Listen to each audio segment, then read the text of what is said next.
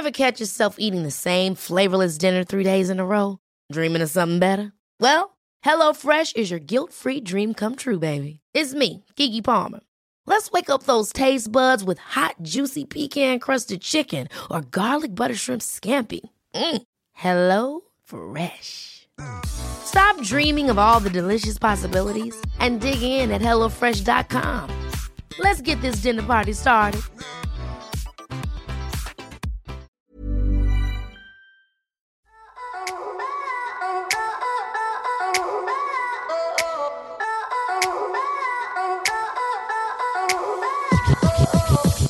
Hey guys, welcome to And the Writer Is. I'm your host, Ross Golan. I've written with hundreds of artists and writers over the years, and my favorite part of each session is the first hour when we catch up about life, the industry, politics, composition, whatever. So this is a journey of learning why people write songs, how people write songs, and most importantly, who the people are who write the songs. I'm producing this with the great Joe London, Big Deal Music Publishing, and Mega House Music Management. If you want to listen to the songs we discuss in this podcast, follow us on our socials, find out about special live events, or buy that merch, aka that hat I always wear. Go to our website, www.andthewriteris.com. For a little bit of context, we just wanted you to know that a lot of these were recorded before quarantine. And as we know, a lot has changed in 2020. So again, please stay safe out there and enjoy the new episodes of And the Writer Is. This podcast is brought to you by SESAC, an industry leader and innovator in music performance licensing. For over 80 years, SESAC has established strong relationships in the creative community by investing in the careers of its top-tier affiliated songwriters and film and TV composers. To learn more about SESAC and its affiliated relationships with songwriters and composers, visit csac.com/origins to learn more. Again, visit csac.com/origins. Welcome to And the Writer Is. I am your host, Ross Golan. Today's platinum songwriter artist appeared on just about everybody's one-to-watch list. In the last couple years, he has already had 2 country radio number ones. This breakout star's journey has gone from living in a car to center stage at an amphitheater near you. His style bridges the gap between country, R&B, and pop, or better yet, he just has a style of his own. From the great state of Delaware, this father of 2 has reached the top of his profession by never quitting. And the writer is Jimmy Allen. Hello. That was the longest intro I think I've ever had. It was kind of like the Game of Thrones thing. Jimmy Allen, father of dragons, defender of the throne, like all that stuff. If I could, it's like when we do this interview, this update in 5 years from now, and you've had 5 more years of number one songs, that's going to be a really annoyingly long intro. Yeah. We'll just have to keep doing these every few years. Gotta do it, man. Gotta do it. So let's start from the beginning. I don't know if we've ever had a guest from Delaware before. Never? I don't think so. I mean, I think we've had, around 100 episodes. I don't think we've had a guest from Delaware. So first, I love it. So you've never had like Chuck Wicks on here or... Okay, cool. Well, then we're good. We're in there. I like that you just named one. Can you name 3? Are there others? You're like, Chuck. Actually, so I can name from Delaware. We got me, Chuck Wicks. We got my boy Chad from King Calloway. Okay. You got Ziggy Marley. Oh. And that's it. Now, sports, we got one. Elena Deladon. There you go. Yeah. There you go. We're slowly on our way up. Yeah. That's a small state. Okay, so let's, tell me about your childhood. Man, childhood was cool, man. What's your family? I grew up in this town, Milton, Delaware. When I was there, had 650 people when I was there. And it was small town living, fishing, hunting. everybody going to church. My dad listened to nothing but country music. My mom just listened to Christian music. But we listen to everything, like, in our neighborhood, country, rock, Christian, R&B, hip hop. Did they play music? No, my mom sings. My dad, he just, it was just, small town, good old boy, man. Just fished, hunt, played slow pitch softball, did construction. Did you, what got you into actually playing music versus liking it? Singing in church.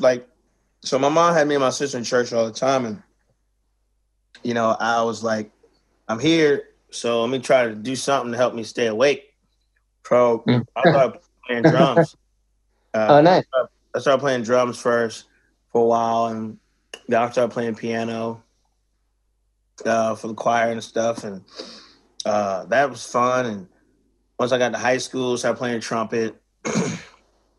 And then just start morphing into musical theater and kind of getting comfortable being on stage and doing music. And what kind of musical theater were you doing? And I did a bunch of plays. I did Footloose. We did Newsies. No, not Newsies. West Side Story. South Pacific. What else we do? We did Hook. The adult version of Peter Pan, pretty much. That's a crazy amount. Going from, playing drums in a church, which I think if you were to look at the people who've been most successful on our podcast, I think half of them played in church. Yeah, man. Something about music with church, bro. What is it? Is it having to perform in front of people who are passionate? Is it what is that? A feeling thing, because I feel like in church, especially in Black churches, it's not about the notes. It's not about reading notes. It's not about none of that. It's a feeling, So at a young age, you're pretty much taught to play what feels right, not what looks right on paper, because a lot of times what's right for the song isn't always what's right as far as what should come next. Structure-wise, depending on this music theory or that music theory, it taught me at a young age. Music, at the end of the day, is about what feels good, Yeah. So you learn quick, being a drummer. You play with a piano player long enough, or a B3 organ guy, or a bass player long enough, you can feel a breakdown about to happen. So say you're grooving, you can feel that, you feel it, you get to the point where you're locking eyes, and then you can just start closing your eyes and you can feel what the music wants you to do. And it starts to feel like everybody's on that same wave of vibration and just the musical balance of everything kind of happening in that room. So for me, I channel that a lot.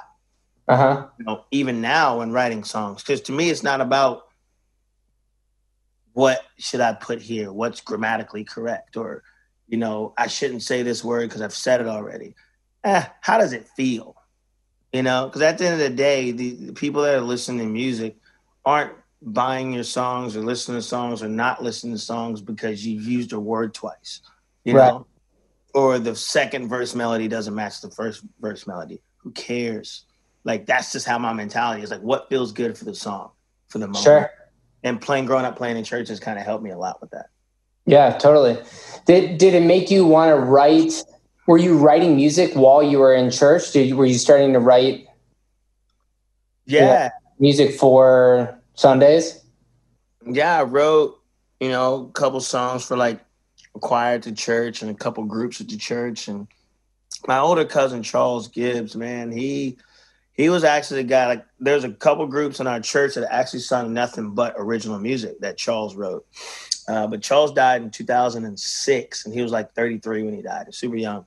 So he wrote a lot of songs that the choir sung and stuff like that. So that kind of got me into it. So I wrote a few songs for the choirs at church, and then that just, transitioned from there to just writing songs kind of for myself outside. So, when I was a kid, my dad, his dream was for me to become a country music artist. He wanted me in the hat, button-up shirt, tucked in, the belt buckle, all of it. I was like, yeah, that's not my thing. That's not what I'm going to do. And this is me like 15. And, you know, I joined a band. I'm in an emo band. You know, we're practicing and rehearsing in friends' garages. We had a band called Midweek Crisis. We thought we were awesome, but we stunk. We were pretty bad. But we did it for a while. And Midweek Crisis is a fun name. yeah, man. Did you guys ever release music? No. Like you never... We never even, you know how we recorded? How old are you guys? We're like 14, 15. We're like 15. So how we used to record, we would have a karaoke machine, right? And record like guitars and stuff, like record the whole band playing on the guitars, drums, whatever. Then we'd take a cassette tape, and put in the other one and hit and play that while recording the other one and us playing, and I'd sing over top of that. It was bad, bro. Do you remember what the first song was that you wrote? Yes, man. How does it go? It was something like, it was like, do you want to be my forever, ever, ever, ever? Do you want to be my forever? Because forever don't feel like forever without you. It was bad. What's the oldest song that you've actually released? Like, have you ever gone back to those songs and been like, no, that's actually a good idea, and I kind of want to reuse any of it? Hell no. Hell no. No, bro. Like, the only stuff I thought about releasing is some of my Color of London stuff. Like 2000 and... That's the LA band that we haven't gotten to yet. Yeah, and that was like 2000. When you were in high school, did everyone know that you were writing music? Some people did. Yeah. Not really a lot. I was so deep into everything from, you know, band to sports to basketball, soccer, musical theater. Like, I was in a bunch of stuff, ROTC. I kind of like music, writing songs is kind of like the thing I did kind of like by myself for a while. It was kind of like a little secret project or whatever. Did you write music for anybody? Not back then, no. Like, not until... I'm not saying like for other people to cut. I'm just saying like, were you writing them for like, would you write them about your classmates, or would you write them about things that you were going through? Not really. Like, I had one song that I wrote, and I told like 4 girls I wrote it about them. I was a freshman in high school. That was the thing. I had one song, bro. Like, I had one song I wrote that I played really well, and I sung it half decent. And I just told a bunch of girls that, like 4 or 5 of them, that I wrote this about you. You inspired me. You know, what freshmen and high school boys do. Yeah, exactly. What got you out of Delaware, and why did you choose to not go through musical theater? Or why did you choose to not go through something, you know, what was it? What did you go to school afterwards?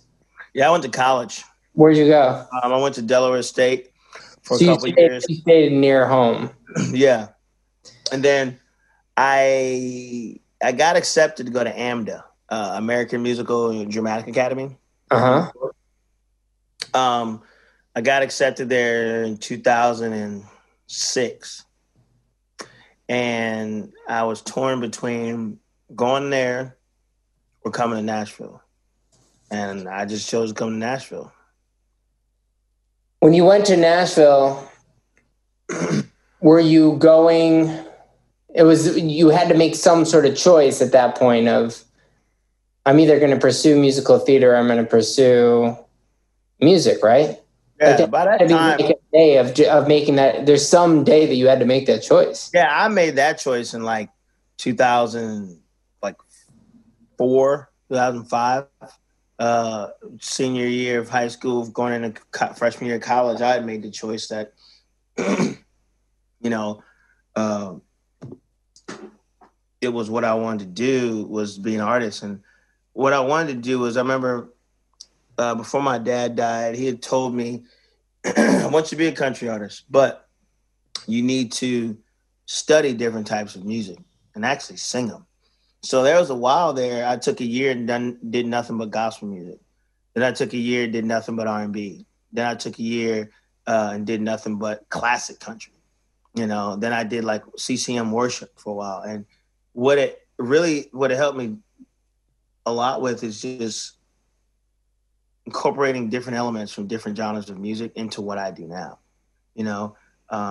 So I decided in like 2004 that the artist thing is really what I was going to chase and not the musical theater, because I was bouncing back and forth. One day I want to do this, one day I want to do that, one day I want to do this. And it really just hit me. I was like, well, Nashville's what I want to do, because I wanted to do country music, but it was my style of country like I do now, but in 2007, country music was still pretty traditional, like there was no FGL, there was no Dan and Shay. Darius didn't even come over until like 2008. His first project was put out. So, I was the first black guy kind of really on the scene, other than Cowboy Troy, pretty much since Charlie Pride. As far as like, there's a couple guys in between. Like, what was the doctor's name? I forgot. There was a Spanish guy that did country for a while. It was Tritty. I don't remember. But did you feel like you were getting welcomed into country at that time, being like, without those other artists, or were you feeling at that point like, what is it like at that point, before you were saying pop music really making the influence the way it currently is, and without, people like Darius who, had a fan base coming into it? Yeah. What was it like to be in Nashville as a black man who's trying to make music? It wasn't easy, bro. Like, I remember I first came to town, I've always done the cowboy boots with jeans and a hat. That was like my thing. And I remember the first place I played in town was Fiddling Steel in Prentice Alley. The first place I played. And I remember I was walking on stage. Some dude was like, "Oh, man, bro, I didn't know it was hip-hop night tonight, bro. You about to rap?" I was like, "Oh, shit. Nah, man." It's like, then I started singing. He was like, "Oh, okay." And then I went and was playing at, it was called Cadillac Ranch at the time, but now it's Aldean's Bar. A guy named Joe Fields. His daughter used to sing. We had the same producer, Chelsea. Joe Fields was one of the owners there. I think he still is. But it was back when it was called Cadillac Ranch, and played there a bunch. And Joe was cool, always super supportive, and kind of everything I did, would let me play there whenever I wanted. And, for a while, he was trying to help get me in, to the industry. But, at that time, Nashville wasn't really, I wouldn't say ready. Just, I don't think they really quite knew how to accept hearing a black guy from Delaware that is not only doing country, but it's not traditional country. You know what I mean? Like, so that was kind of the struggle for a while. So, I had this producer, and I went through the whole, had this producer that had this investor, and then the producer had a partner that was pretty much taking all the money that the investor was giving to the producer for me and just spending it. I think I worked with them for like a year and a half, 2 years. We recorded professionally like 2 songs because all the money was getting wiped out. And but then he was telling, the partner was telling the guy that I was about to go on tour with Keith Urban. So the guy calls me and was like, "Hey, man, I heard you're about to go on tour with Keith Urban." I was like, "I am?" He was like, "Yeah, that's what such and such just told me, that you signed a deal and you're going on tour with Keith Urban." I was like, "Well, that's a lie, bro. I'm chilling." And then I found out that dude was giving him, the producer's partner, money to give me because they offered me a pub deal. And he was like, "Jimmy, so how's everything going? Have you been getting the checks?" Like, "What checks?" He said, "Well, I've been sending them $3,000 a month for you for the last 4 or 5 months." I was like, "Well, I'm working at this gym right now, and I'm served waiting tables. I haven't gotten anything. So the dude was like taking all that money too. Like, it was crazy, man. And then I kind of got to the point where I just kind of got like burned out. You know, nothing was really happening on the music front. Yeah, why not quit? I mean, to be honest, like this is like a make or break moment, I feel like, for a lot of artists where, you know, they were, you know, where it's like the industry is not, assuming that you didn't have nepotism, you know, like this industry is not always welcome to people. And then also to be a Black guy doing country music, you're already going against the grain. What prevented you from, after somebody's now kind of screwing you on this, why didn't you just say, like, I don't know, musical theater would have looked better? Like, why didn't you stop? When I was a kid, my grandmom told me, never have a backup plan because it's impossible to put 100% into two different things. And she said, if you work hard enough, long enough, eventually you will get an opportunity. And, you know, coming against the no's and the don't do this and don't try that, I was really like not sure what to do, especially like 2007. But I remember One Republic put out their Dreaming Out Loud record in 2007. And when I tell you I am a huge One Republic fan, bro, like huge, as far as their approach to music, the lyrics, but as well as the production. Like that title, Dreaming Out Loud, for me, hit me. Not sure what it did for everybody else that came out, but I was really on the fence of, do I quit or do I keep going? And I was like, I got to do it. And then I was struggling again. I remember the next record came out, wasn't sure if it was 08, 09, the Waking Up record. And I was like, just the title alone was like, you know what? This is me. I feel like I'm really waking up to who I am. It might take a while. Then I started digging into like Tedder's story and like everything he went through and his Nashville journey. And I met a producer that knew him when Tedder was living on his couch or whatever, lived on his couch for a couple nights, whatever, not sure how long. And then just hearing those stories, I was like, man, if Ryan Tedder, one of the most talented people ever to walk the face of this earth, got told no and went through this, I need to get my ass in gear and keep going. And that's what I did, man. I was like, I said, I see the vision. Like I see it crystal clear. And at times it was frustrating trying to explain it to other people when they didn't see it. But I got discouraged sometimes, but just quitting was never an option. You know, from the time I had to work 3 jobs to 4 jobs. Like there was a time where I would write songs from 9 a.m. to 3 p.m. And then I had to work at Bonefish Grill from 4 p.m. to 10. Then Walmart overnight stock from 11:30 till 6 in the morning. And I did that 5 days a week for about a year and a half. But how, you know, a lot of people ask me how they can do that and also have a music career. Like that's incredible to do all that work. Where in that time are you doing things like being a musician? Yeah, so I would write those songs from 9 a.m. to 3. Like I would spend that time. Then the days I had off, I would go to writers' rounds in Nashville. Yeah. And just go up to songwriters afterwards, like at the listening room at the Bluebird Cafe. I would just introduce myself to people and write with whoever would write with me. And then I'd sleep, then go to work. Then the next day I'd schedule those writes and I'd write with those people. And I was writing with everybody from people that had publishing deals to people that didn't. Anybody just wanted to get in the room, you know? And the crazy thing is some of the guys I was writing with before, I still write with them now. I had, so that was the country thing. It was trying, wasn't working. I formed a band. I met these guys. We started a band called Mercury Lane, then we switched the name to Color of London. And we were doing the same exact music I do now. We were just doing it in 07 and 08. It was kind of like walking that edge between country, pop, and R&B.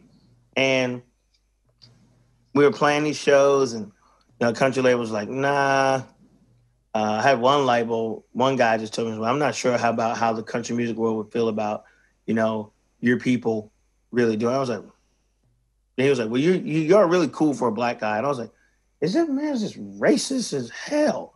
Like, unbelievable. I was like, dude. So then I had met this guy named Giovanni, I know for a while, Giovanni Ferrosi. He was CEO of this company called Alex and Ani out of Rhode Island that makes those bracelets and stuff. So he brought my band in to start doing the music for their commercials.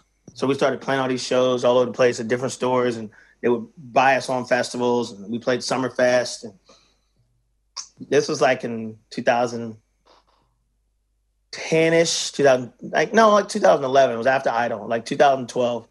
And just started meeting a bunch of people. And then I met Ricky, Kanye's cousin that works for him at Good Music. And those were one of the labels that we were talking to and stuff like that. It was just the timing of everything going on and what Ye was working on. The deal never really like panned out, but me and Ricky stayed in contact and stuff like that. And in the midst of that, we had, my drummer decided to do something else because he wanted to just be a hired gun. I respect that. And the bass player was busy with a bunch of different stuff. And then it went from 4 people to 2. How much? Do you still keep in touch with all those guys? Oh yeah. Do they? Are they angry at the fact that they didn't stay in a band with you? Nah, man. I think things run their course. Yeah. And Isaac really didn't want to travel like that. And but me, Isaac, we're still friends. Me and Nate still friends. Nate, I'm actually planning on bringing out next year as our 4th band member, like a utility guy. To play keys, guitar, because over the years, Nate, when we were in the band, I was the motivated one, and Nate was the organizer. And I was always late for everything because I was so focused on the art side, I didn't care about the business. So Nate cared about the business. But Nate really never really had the motivation for the creative side. But now we flipped. He's got the creative side and the motivation. So he taught himself to play banjo, dobro, keys, sings better. So my plan is next year to bring him out as the 4th player to play, play utility stuff. So we stayed in contact, and Isaac actually drove when I first started. He actually drove me and my band in a Sprinter for a couple shows. So he's like the head national rep for Bandigo, band and stuff. Yeah. So we stay in contact, and I went to LA for a little bit and tried that circuit, but it just didn't feel like me. Like I got so frustrated, LA didn't feel like you, or the band didn't feel like you? LA, because the band was doing similar music. Yeah, LA didn't feel like me. I felt like because I was in that bubble where I was too country for pop, but I was too pop for country. It was a weird time for about 6 years. And did you live with people out in LA? Like roommates and stuff? My uncle lives in Encino. I live with him. Yeah. And was he in music, or was he in music, or are you just Nah, he worked at USC. Now he works for UCLA. He's like in Dean of Admissions and all that cool stuff. Fight on. HR. He's head of HR at UCLA. What I wanted to do, I love LA. Like I go to LA anytime I get a chance. Like I love LA. But musically, what I needed to do was in Nashville, no matter how many times I kept bumping, because I had a couple label offers from different labels in LA. I just kept turning them down because it just didn't feel right. The signing bonus was great. I was like, whoo, I need to take this. But always trust my gut. And my gut was just like, man, this ain't right. This ain't for you. So I remember my dad was like, just go back to Nashville, grab your guitar, and just write what you want to write. And when I started doing that, I started just playing different rounds anywhere I could. I remember 2016, I played a writer's round at Puckett's grocery store in Franklin, Tennessee. It's a music venue, a grocery store, and a restaurant. And I played it. And I played it because I went to the gym where I used to work. There's a kid named Mike Giangreco who now works for Big Loud, the publishing department. He was in Belmont at the time. And he said, hey, I got a producer you should meet. And I never met the producer, but the producer called me and said, hey, I had a cancellation. Do you want to fill in? So I called out all 3 of my jobs. I was like, all right, I'll at least make $200 to get to play some songs and I get a free meal. I'm in. And I played, and he had another cancellation, so he filled it in with a guy named Ash Bowers. And Ash was a writer at the time. He's been an artist signed to Broken Bow. He came up to me afterwards and was like, hey, what do you got going on? You got a pub deal? Do you want one? I said, no, I don't. I'm trying to get a pub deal. He said, well, I'll introduce you to anybody you want. I said, well, what do you do on these days? He was like, well, I got a small publishing company. We got like 2 writers. I said, well, let's talk. See what you got going on. So Ash offered me a pub deal like pretty much that next week. And it was a good pub deal too. I could quit all my jobs and just focused on songwriting. And I wrote with, the day I signed my deal, I went across the street to Major Bob, and I wrote with J.P. Williams and Josh London. And it's so funny, we walk in the room, JP's blonde, Josh is redneck, and I'm this black dude. I remember I first walked in, I said, hey, JP, I don't know if they told you I'm black, so keep the black jokes to a minimum, bro. I don't know if they told you. Exactly. So we wrote 2 songs that day, and I ended up writing and they were writers at the time that really haven't had any cuts or anything, and I wrote my single Best Shot with those guys. Crazy. Yeah, and we just kept writing. I wrote another song on my record, Like You Do. But the song Ash heard that made him want to sign me was a song I wrote called Back of Your Mind. That was on my Mercury Lane record. I had that song like 2 years before I got my record deal, a year before I got my pub deal. If you're looking for plump lips that last, you need to know about Juvederm lip fillers. With Juvederm Volbella XC and Juvederm Ultra XC, your lip look, whether it's subtle or bold, can last up to 1 full year with optimal treatment and no additional maintenance. Find a licensed specialist and see if it's right for you at Juvederm.com today. That's JUVEDERM.com. Add fullness to lips in adults over 21 with Juvederm Volbella XC or Juvederm Ultra XC. Do not use if you have severe allergies or a history of severe allergic reactions, or if you're allergic to lidocaine or the proteins used in Juvederm. Tell your doctor if you have a history of scarring or taking medicines that decrease the body's immune response or that can prolong bleeding. Common side effects include injection site redness, swelling, pain, tenderness, firmness, lumps, bumps, bruising, discoloration, or itching. As with all fillers, there's a rare risk of unintentional injection into a blood vessel, which can cause vision abnormalities, blindness, stroke, temporary scabs, or scarring. For full, important safety information, visit Juvederm.com. Hold up. What was that? Boring. No flavor. That was as bad as those leftovers you ate all week. Keke Palmer here. And it's time to say hello to something fresh and guilt-free. Hello Fresh. Jazz up dinner with pecan-crusted chicken or garlic butter shrimp scampi. Now that's music to my mouth. Hello Fresh. Let's get this dinner party started. Discover all the delicious possibilities at HelloFresh.com.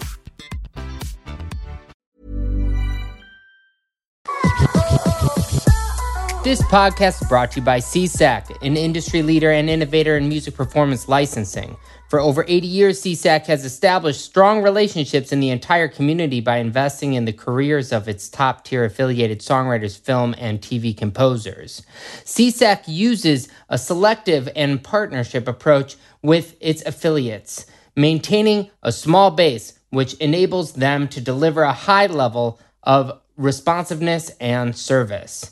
CSAC is also proud of its long history serving music users throughout the country and now represents over 1 million songs across all genres of music, as well as music from hit movies, television shows, and sporting events. CSAC is more than just a PRO and has expanded its business into additional rights categories and markets. They are also building a global licensing platform through a joint venture, Mint Digital Services. To learn more about CSAC and its relationships with affiliated songwriters and composers, visit csac.com/origins.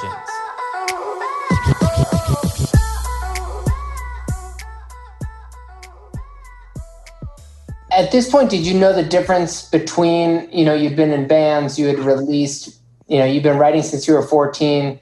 Did you know that was a good song? Oh yeah, I could tell the difference.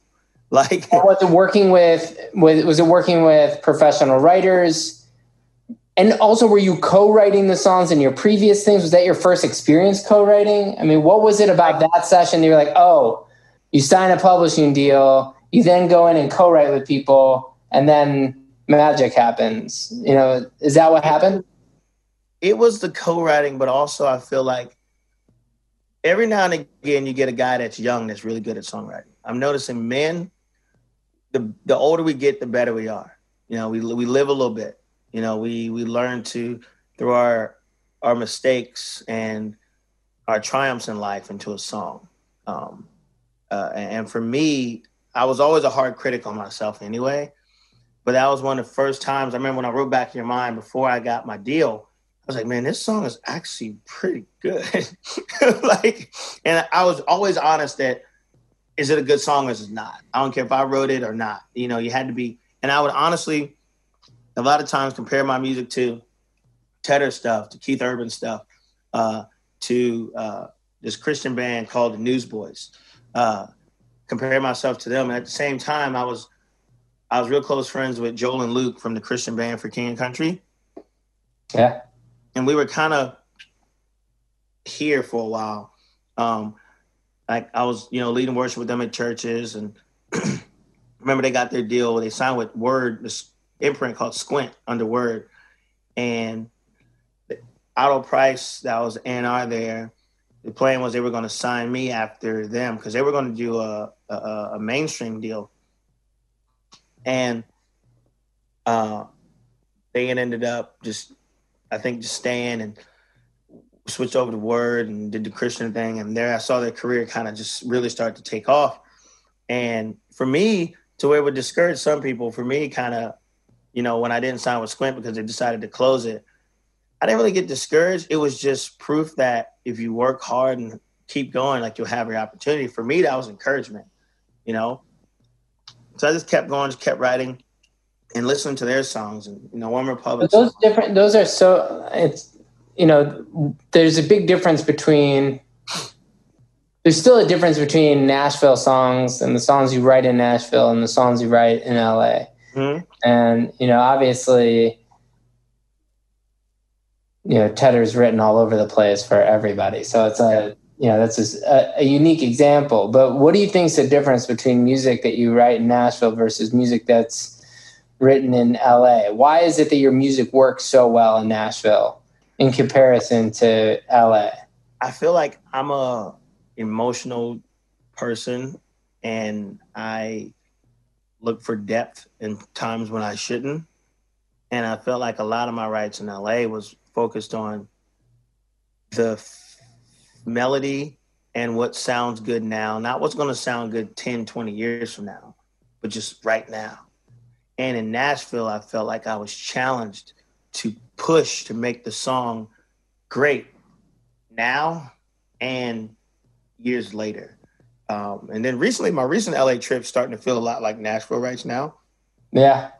To where it's cool to bring that approach and actually rewrite a song and challenge it and make the song as good as the song can be, But for me, Nashville was what I needed.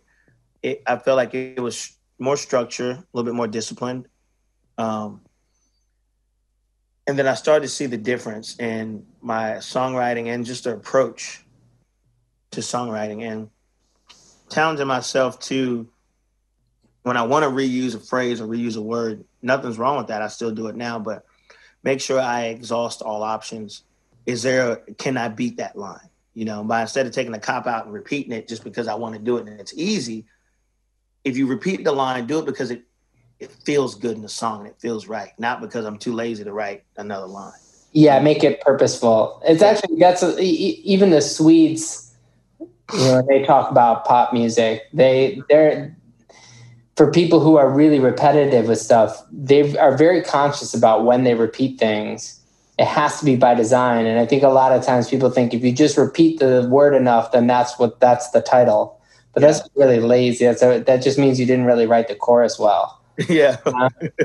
How long did it take from writing Best Shot till it came out? And, that the reason why I'm asking that is because there's a huge journey for you from that session of all of a sudden people saying, this guy's a top prospect and is on all the top to watch lists and all that stuff.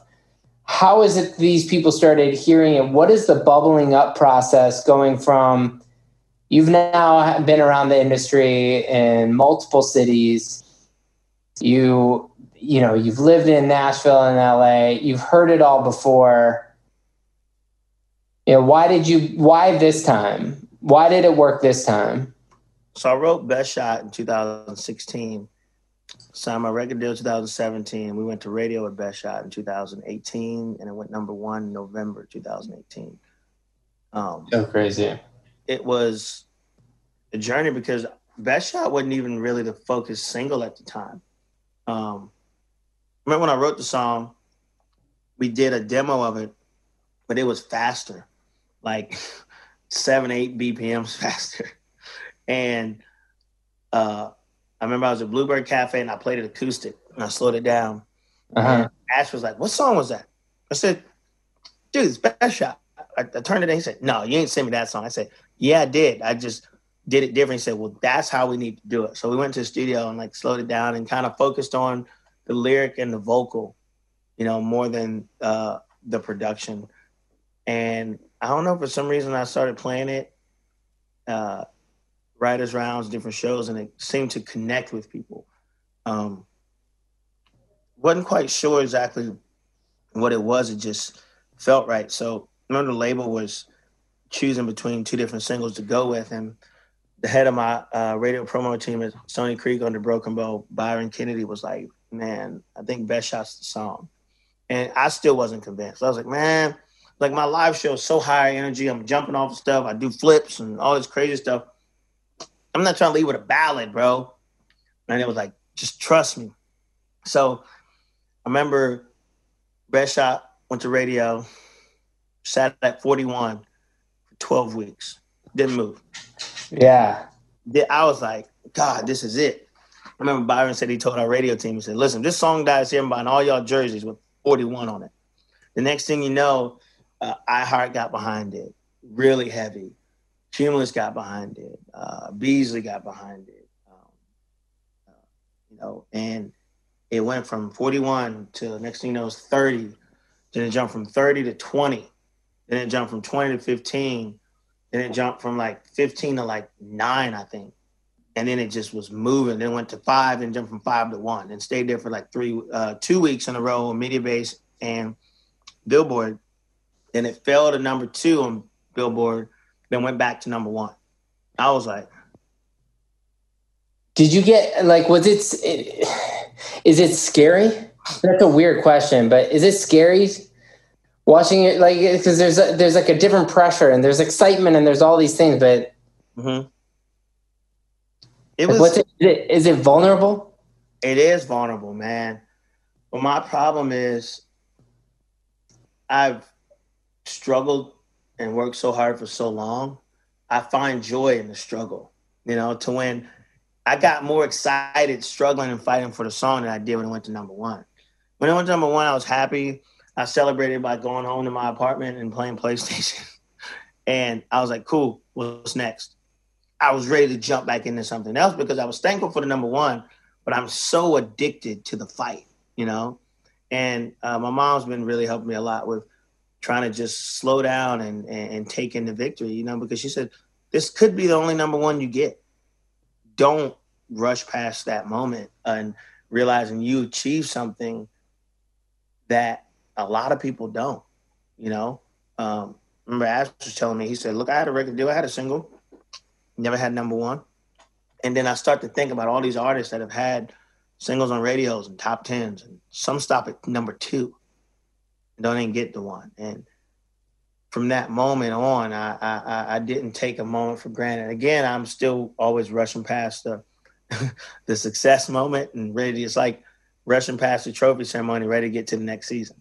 back to the struggle, back to the fight. Because I feel like that's the blessing of having failed before. Mm-hmm.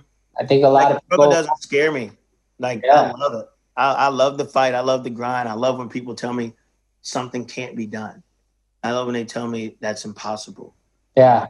I remember there was a guy that worked for a label. He said, "Man, you're a black dude from a country town in Delaware that people don't even know exists, and you're trying to do country." He said, "There's no way you're going to get a record deal. If you do, they're not going to put a single out. And if you put it out, it's never going to go to number one because I'm not sure how the country fan base will feel about you."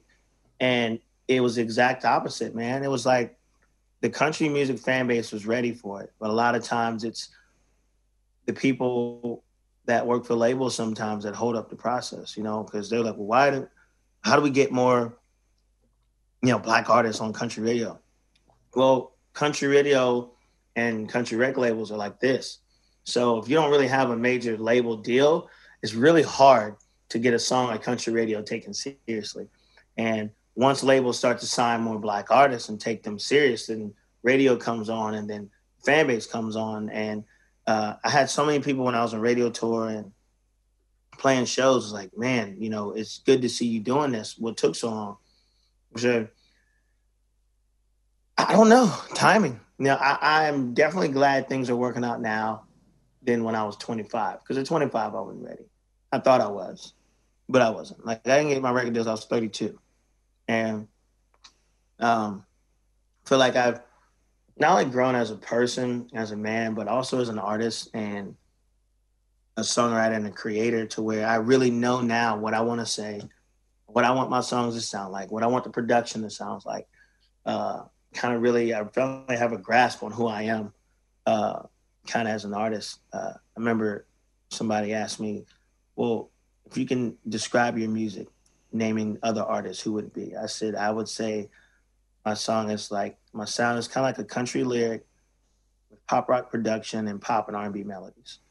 So I said, if you mixed Keith Urban with Usher, 8701 Confessions Usher, One Republic and Matchbox 20, you get the Jimmy Allen sound sort of thing, because there's so many different artists that I grew up listening to, that I listened to as an adult, that I love what they do. And I've, over the years, kind of just taken pieces, which everybody does, take pieces that I love that fits with who I am and kind of what I want to say. I feel like when we were talking about how country music, which is starting, only a couple people of color get the opportunity to perform on country radio. And do you feel like, are you meeting a lot of aspiring musicians who want to get in that haven't had the door open for them yet? Oh, yeah. A lot, man. There's still, black country artists that are signed a major label that really hasn't had an opportunity. Like, one of my favorite singers is Mickey Guyton. I love her new single. She's so dope, man. For some reason, I don't know what it is. And it sucks because, one, you're fighting a battle of just females on country radio, and she's black on top of it. Yeah. You know what I mean? So that's she can sing like Whitney, like if people actually realize. She could sing, bro. Yeah, she's incredible. She's one of, in my opinion, she's the best female singer in Nashville, bro. And that's my opinion. I put her up there with the great female vocalists I put her up there with Carrie. I put her up there with anybody who thinks that whoever the best female vocalists are, as far as vocals concerned, I put Mickey up there right with them. Yeah. She's freaking incredible. But it's crazy because when we're fighting for Best Shot, people ask me, well, do you want to quit? There's so many obstacles you have to fight. I said, well, life always has obstacles you have to overcome. They're there. There's nothing you can do about it. But the effort I put into beating those battles is on me. There's, right. People, there's been times where, I'll see somebody come to town.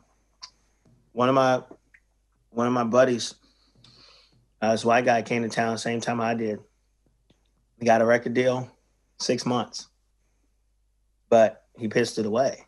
Like he didn't go to his label meetings, didn't go to radio interviews, didn't, and I wasn't jealous of his opportunity. I was upset he wasted it. Because I said, man, you have so many artists out here that would kill for that opportunity. They're working their butt off. And you just... There are a lot of writers who listen to this podcast, and I've seen that story happen more often than the other, where they get the publishing deal and they're angry at their publisher for not doing something or whatever it is. And it's like, are they writing a song every day? Are they, even if they're not getting in sessions, still write songs every day? Like, the opportunity of being signed to a publisher, to a record deal in any of these major cities it's really the ticket, and you kind of make what you can with it. Mm-hmm. I feel like the best thing for me that I did was remove the safety net. Like my buddy that came and got a record deal, he also comes from a family where his dad is worth like $90 million. So it's like, he's like, I can do this, or I can go home and work for my dad. I feel like when you don't have a safety net, you have no option but to succeed. Like you're holding on to that cliff. It's like free solo climbing a mountain with no, there's no rock, man. If you fall, you're done. It's over. And for me, that applied pressure is what I'm thankful for. Like I'm not afraid to put out a song and it not work. I'm not afraid to struggle. I'm not afraid to be broke. I've been broke my whole life, so for me, it literally comes down to the music and I love, and I want to make sure that I always put out stuff and promote music that I put out that I love. Well, you've had now, obviously Make Me Want To is also a big record. And there's one thing where you get a big record, and there's another thing when you follow it up. So you're like, I'm not a fluke. Mm-hmm. The next record that, your most recent single, Noah Cyrus is on it. Shout out to Noah. Mm-hmm. Do you, like, even that's a risk? It's like I like that you're still pushing boundaries and you're not stopping with that. Why the decision to bring an out sort of, I guess the Cyrus family have some pretty country roots. Yeah. Oh yeah. It's slightly different than just like a random pop star, but what was the connection with Noah, and why bring on Noah to be a feature? So I heard the song was sent over because my manager, Ash, also manages artist Matt Stell, who's signed to Records, the same label that Noah's on. And I heard the song. They said they were looking for it as a duet with Noah. And they sent it to me. I recorded it. They liked it. And then the label's like, yo, why don't we push this as a single? And I was like, I'm in. And for me, I like pushing boundaries. I like challenges, man. And that's what fuels me. There's a lot of times where even when there's not any friction, I'll create friction in my head to motivate me to work even harder, create some sort of internal battle I need to kind of overcome. And Michael Jordan, man. Yeah, dude, Jordan, Kobe, and Russell Westbrook, my three favorite basketball players of all time. Yeah, of course. They're like the alpha males of basketball, man, to where they thrive in obstacles, and for me with music, it's the same thing. It's like, I love it.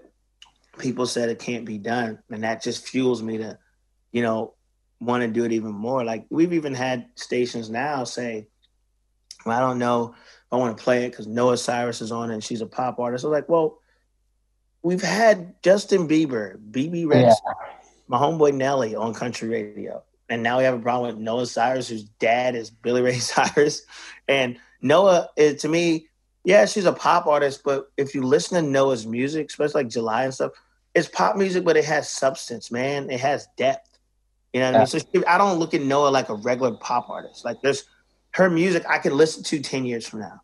You know what I mean? Yeah. Like So that's a battle we're fighting now, and hopefully we'll overcome it. But I'm gonna keep pushing it until we do. And I tend to lean on the music listeners, man, because the response to the song has been great.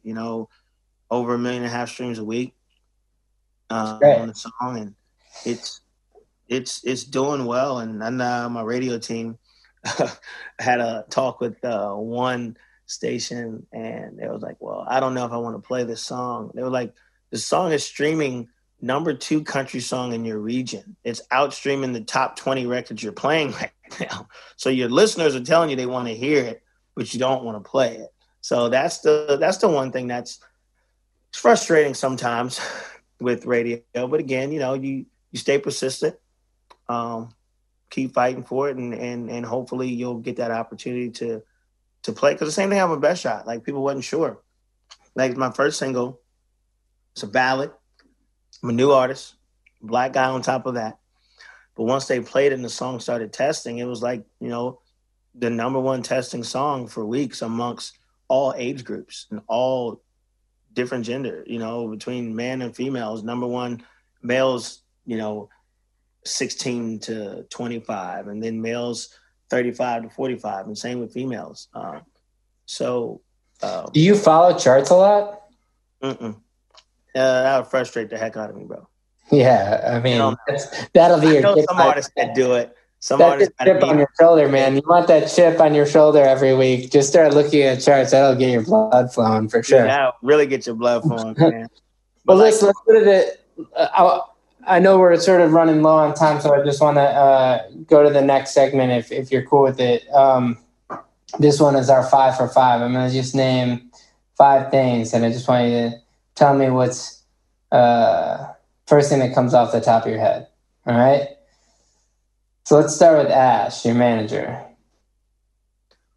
Trustworthy. Let's go with Alexis, your fiance. Man, God, rock. Let's go with your kids. Motivation. Inspiration. Let's go with Ryan Tedder. Man, inspiration, man, like a musical god. Well, he texted me because I sent him the Zoom link while we were on this, and he texted me to just say, "What up?" and "Love you back, bro." Nice. That's a little note from Ryan Tedder. Nice. I mean, I'm going to just throw in a couple more. Because you mentioned your mom, your grandmother, and your dad. Yeah. And I just would like you to mention something about each. Oh, my mom, man. She's been, the musical backbone. I mean, she has always supported me, never once said you have to go to college, you have to do this. She's been the person that's always supported me musically. My grandma, man, she was awesome. Like, every show, my grandma, before she died, she's always wear this purple scarf. And I wear that in my pocket at every show. But when I used to run in the crowds, I'm not running in the crowds right now, I tie it on my belt loop. So I wear that every show, and I got a name on my guitar strap. She died in 2014. My dad died in September 2019. He was the guy that put me into country music. Like, that's all he listened to, bro. Like, that's it. Like, his favorite country artist was Aaron Tippin. He loved, Montgomery Gentry. So before he died, I got to introduce him to Aaron and T-Roy from Montgomery Gentry. And then he was able to be alive when Best Shot went number 1. So I got him a plaque made. He was able to see a couple sold out shows I played. And man, we played one show. We sold 2,500 tickets in 13 minutes. And he was able to be there. And he was like, wow, like, you did it. Now, he still wanted me to, like, I wear my belt buckle sometimes and my boots. But he was like, man, when you going to put the cowboy hat on, Jim? I was like, yeah, I don't know, Dad. I don't know. But I did this photo shoot recently, and I had a cowboy hat on that. Yeah, man, they were all supportive, man. Like, they all taught me so many different things. Like, I quote my dad and my grandma a lot. I like to say I like to quote dead people. But I quote my dad a lot. He used to always say, Accept every opportunity. Always make yourself available. And that's what I did by going to Puckett's and being able to get the pub deal. And my grandmom's advice of, never have a backup plan, because you can't put 100% into two different things. I remember in middle school, I got in trouble. My teacher was like, well, what do you want to be when you grow up? So I'm going to be a singer. She was like, well, what's your backup plan? I said, I don't have a backup plan. I said, what did you want to do? I said, I wanted to be a school teacher. I said, did you have a backup plan? So now I didn't need one. I was a school teacher. I said, well, you didn't. No guarantee that you were going to get hired. She's like, well, are you trying to get flipped with me? I said, no, I'm not trying to get smart. I'm just making a point. Like, how you going to come in my career, but I can't come in yours? She said, go to the principal's office. So I went to the principal's office, and he was like, well, what happened? I told him what happened. He said, man, go back to class. I went back to class, and I remember I had my first show in Delaware, a sold-out show, and I gave her tickets. And I told her, I said, listen, as a teacher, you're supposed to educate and inspire. So you should never shoot down somebody's dream, because not everybody is strong enough to fight through your negativity to reach where they're supposed to go. And I said, I could have let you tell me I need a backup plan and focus on my backup plan and not be doing what I love for a living. So no matter what a child's career dream is, supposed to nurture that. You know what I mean? And if it happens, it happens. If it doesn't happen, that's fine. But your job as an educator is to inspire and educate. So I love that, man. Well, thank you for doing this. I feel like this is just sort of the beginning for you in a lot of ways. And I love that that's how things work in the music industry, that the beginning for you happens 20 years into a struggle. And, it just means that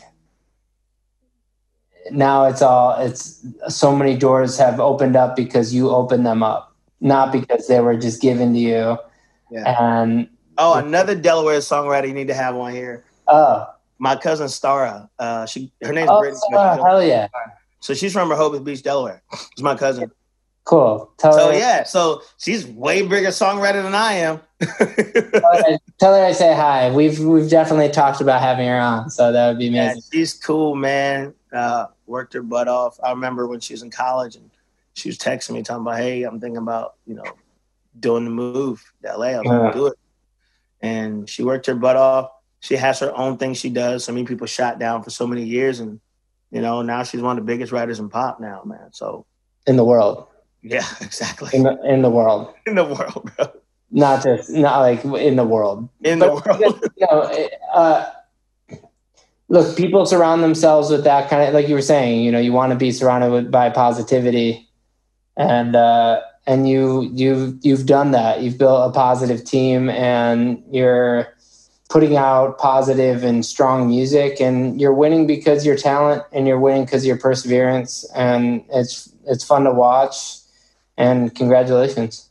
Thanks, man. Yeah, I feel like what helped, I tell people all the time, surround yourself with people who are living the life you want to get to.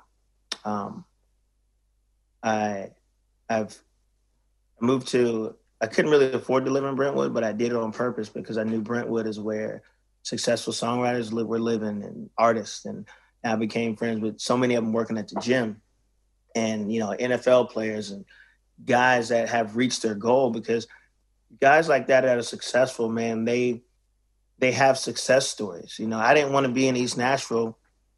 There were a bunch of other struggling songwriters and artists where, because the mentality and the morale is down, man. You got people, hating on people, and then, I don't know if it's going to work for you. I've been here X amount of years and da-da-da-da-da-da. I'm like, that's not what I need to hear right now, bro.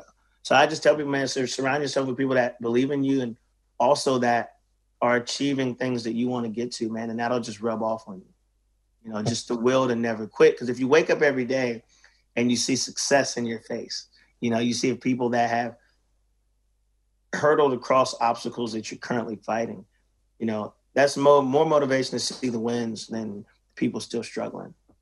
So that's what helped me a lot. Have you written with Mickey at all?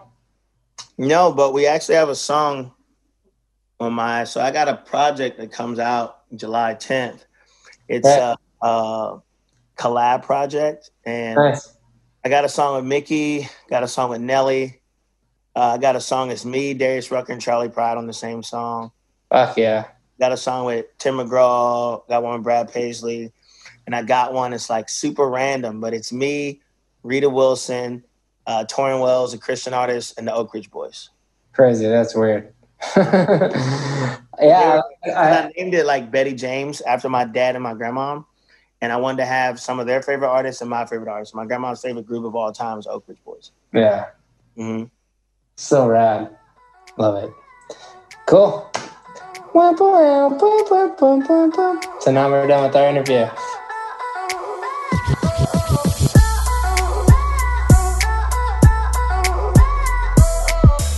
Thanks for listening to this episode of And the Writer Is. If you want to hear music from this songwriter I just interviewed, be sure to check out our Spotify playlist or visit our website at andthewriteris.com. If you like what we're doing, please subscribe to us. You can also like us on Facebook and Twitter. And the Writer is produced by Joe London, edited by Miles Bergsma, and published by Big Deal Music. A special thanks to David Silverstein from Mega House Music and Michael White. Until next time, this is Ross Golan.